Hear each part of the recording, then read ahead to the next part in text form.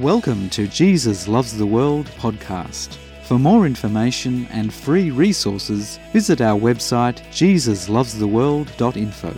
Be blessed, empowered, and transformed in Jesus' name.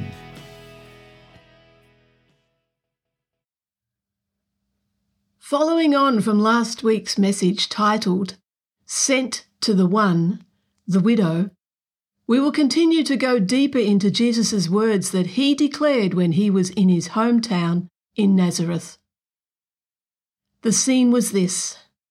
Jesus stood up in the synagogue and declared his mission of why he, the Eternal One, had come in human form. In all that Jesus did, thought, and said, he revealed the heart of God the Father. For his mission was and is to bring salvation and healing, honour and equality, eternal life and freedom. As Jesus is the Eternal One, he knew the secrets of the hearts of those in the synagogue and their ancestors of the days of old. Jesus was there when their ancestors claimed they were the people of the Eternal One, but in their hearts they had given their allegiance to evil. Both those in the synagogue and their ancestors in the days of old had rejected the Eternal One and his right to rule and reign. Jesus, knowing how those in the synagogue prided themselves of being of the seed of the ancient Israelites, he reminded them that many of their forefathers, just like themselves, rejected the Eternal One. Therefore they rejected his prophets.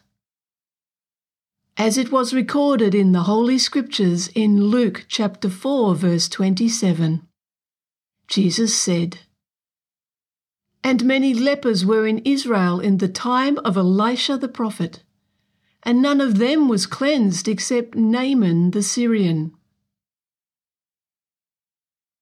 So let us go back to that time when the ancient Israelites said they were followers of the Eternal One, but in their hearts they had given their allegiance to evil. When a generation had come and gone since the days of Elijah and the widow to whom Elijah was sent, this was now the days of Elisha. The situation was this. There were two kings, the king of Israel and the king of Syria. The king of Israel was from the line of Ahab and Jezebel, who was a prophetess of the Baal god. The word of the Eternal One states that the king of Israel, who reigned in the days of Elisha, was as wicked as his ancestor Ahab. For the king of Israel did evil in the eyes of the Eternal One. The king of Israel saw the king of Syria as a constant threat to his perceived right to rule and reign. There have been raids on Israel by the Syrian army. In fact, the king of Syria had obtained military victory over the king of Israel. As for the king of Syria, in his eyes, the commander of his army was a great and honourable man, a mighty man of valour. The king of Syria even thought that the Eternal One had given military victory to him because of this man, the commander of his army. This is an extraordinary thought from the king of Syria, as he had given his allegiance to a god of their culture, the god of wind, rain, and storms. Yet the commander of the Syrian army, who was considered by the king of Syria as a great and honourable man, was a leper. His name was Naaman. So this was a time of great drama and constant military battles. During one of the Syrian raids in Israel, a young girl was taken captive. She was brought back from the land of Israel. Naaman's wife became the mistress of the young girl who was taken captive. The young girl said to her mistress, If only my master, your husband, could be with the prophet of the Eternal One. He then would be healed of all his leprosy, as the Eternal One heals." Naaman heard these words of hope and life spoken by the young girl who was taken captive from the land of Israel. So Naaman went to his master, the king of Syria, and told him the words of the young girl who was taken captive from the land of Israel. The king of Syria said, "I am going to write a letter to Israel's king, and I want you to take it to him immediately." So Naaman departed from the king of Syria's presence and set out on his journey to the king of Israel. Together with the king of Syria's letter, Naaman took 10 talents of silver, 6,000 shekels of gold, and 10 changes of clothes, along with horse and chariot. This was a big moment. Naaman came to the king of Israel. He handed over the letter from the king of Syria. A letter from the very one that the king of Israel had feared. In part it said, "Now be advised that when this letter comes to you, that I have sent Naaman my servant to you, that you may heal him of his leprosy." The king of Israel read the letter from the king of Syria. Then something shocking happened. The king of Israel tore his royal clothes. This was a violent outward gesture that was the custom of the ancient Israelites in times of great mourning or horror. It was a custom that could either express extreme grief or, more significantly in this instance, reject the perception of being perceived as a god. The king of Israel with a loud voice said, "Am I God to kill and make alive, that this man, the king of Syria, sends a man to me to heal him of his leprosy?" However, from the king of Israel's own words, his outward actions did not necessarily reflect the secrets of his heart. He distrusted the king of Syria and his motives. He then adds to his response, "Therefore please consider and see how he, the king of Syria, seeks a quarrel with me." The news that the king of Israel had torn his clothes in horror became known to Elisha, the prophet of the Eternal One. So Elisha inquired of the king, "Why have you torn your clothes? Please let the man with leprosy come to me, so that he shall know that there is a prophet of the Eternal One in Israel." The king of Israel permitted Naaman to come to Elisha, the prophet of the Eternal One. Naaman with his horse and chariot journeyed to Elisha's house. He stood at the door and waited. Unexpectedly, Elisha sent a messenger to Naaman. The messenger brought words of healing and life from the Eternal One through his prophet Elisha. The words were this: "Go and wash in the Jordan 7 times, and your flesh shall be restored to you, and you shall be clean." These words were so powerful and reflected the heart of the Eternal One. In these simple words, the Eternal One revealed himself to Naaman in a personal way, a way that he would understand. With the words that were spoken to Naaman by the messenger of Elisha, the Eternal One protects Naaman from having false perceptions of Elisha being the one who does the healing.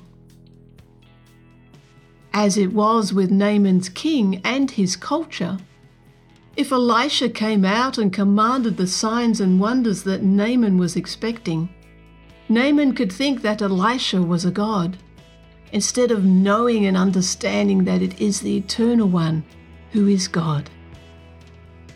And it is the Eternal One who heals. Through the words of Elisha's messenger, the Eternal One revealed his kingdom of justice and equality. The Eternal One included not only his prophet in his wonders, but the messenger of his prophet, and Naaman the Syrian also. The prophet of the Eternal One empowered his messenger to speak healing and life over Naaman, each one having a part in God's wonders, each one equal. Yet Naaman was furious. This was not the way he wanted his healing to happen. In anger he went away and said, "Indeed, I said to myself, he will surely come out to me and stand and call on the name of the Eternal One his God, and wave his hand over the place and heal the leprosy." Naaman had it all planned out, how the Eternal One should heal him. There will be high drama. Elisha, the prophet of the Eternal One, will come to him and honour him with a personal touch. All shall see and come to know of this moment.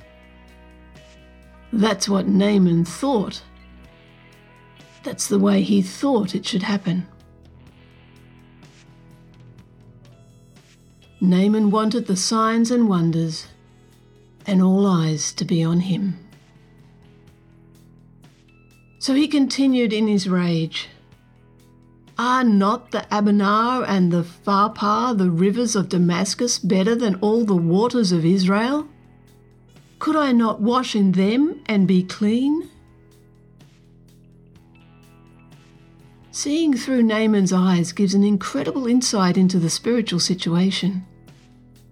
As the cultural belief of the time is that spiritual uncleanliness is linked to the gods of the land and the natural world. So even in the eyes of the surrounding nations who worshipped other gods, Israel was perceived as unclean. They knew that within the hearts of the ancient Israelites, they had rejected the Eternal One. Interestingly, however, the Eternal One, the God of Israel, was not considered unclean, nor was there any doubt that he is the healer. This is an extraordinary revelation of the Eternal One and the spiritual status of Israel. But in amongst Naaman's rage and all the false belief and worship of other gods, the Eternal One was there, pursuing the One.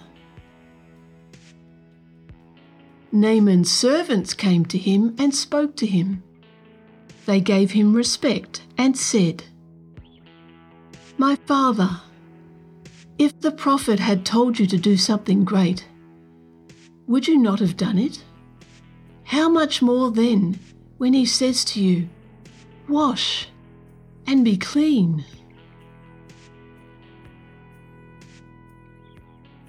Naaman's servants too had a part in God's wonders. So Naaman listened to the wisdom of his servants and the words that the Eternal One had spoken to him through his prophet servant.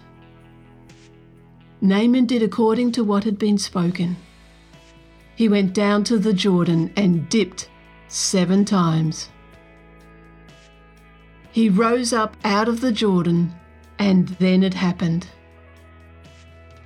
Just as the Eternal One said it would happen, Naaman's skin was healed. It was not only healed, but it was restored to that of a little child. He was clean. The Eternal One was there with Naaman in his rage. He was there in the rebellion and darkness of the ancient Israelites. the Eternal One had never left Israel, even though those who claimed to be his had left him. For he is the God of everywhere, the God of all people. He is the Eternal One who continues to pursue the one in love. There were many lepers in the land of Israel in need of cleansing, but the Eternal One cleansed the Syrian leper, for he was the one who was willing. Naaman, together with all his aides, returned to the place where Elisha, the prophet of the Eternal One, was staying. He came and stood before Elisha and declared in front of everyone, "Indeed, now I know that there is no God in all the earth except in Israel. Now, therefore, please take a gift from your servant." Elisha's response again revealed the heart of the Eternal One. He said, "As the Eternal One lives, before whom I stand, I will receive nothing." Naaman urges Elisha to take it, but Elisha again refused, for the custom of the day was to make payment for any blessing. Pay bribes and appease the gods was a normal way of spiritual life for Naaman and the Syrian army. But Elisha, the prophet of the Eternal One, reveals that the Eternal One is like no other God. The Eternal One is the one who lives eternally and gives freely. Unlike all other gods, the Eternal One is the one true God. The Eternal One says, "There is nothing for us to pay or to do. We simply choose in our hearts to be willing." Naaman was willing. He had now encountered the Eternal One and had a choice to make. A choice that was not a condition for him to receive his healing, as he had already received his healing. This was a choice of the heart, the choice that faces every individual of who to align ourselves with, who to give our allegiance to and worship.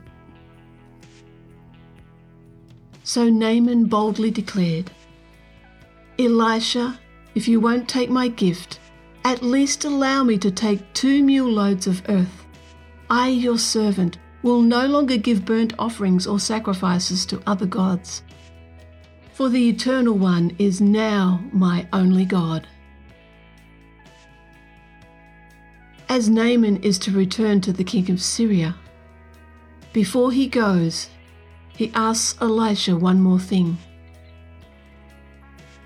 Thinking of returning to the king and all the duties that he performs, and that now he has given his allegiance to the one true God, the Eternal One, he sees a potential conflict. As the commander of the king's army, he accompanies the king to the temple of the Syrian king's god, the Syrian god of wind, rain, and storms. And inside that temple, the king of Syria leans on the hand of Naaman. As a result, they bow down to the Syrian god of wind, rain, and storms. Naaman genuinely asks of the prophet of the Eternal One, "When I bow down with the king as he leans on my hand, may the Eternal One please pardon me in this thing." Elisha, the prophet of the Eternal One who sees into the heart of the One, said to Naaman, "Go in peace."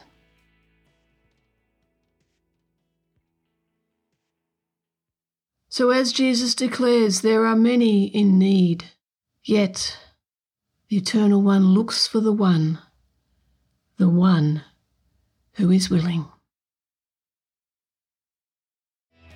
For more information and free resources, visit our website jesuslovestheworld.info.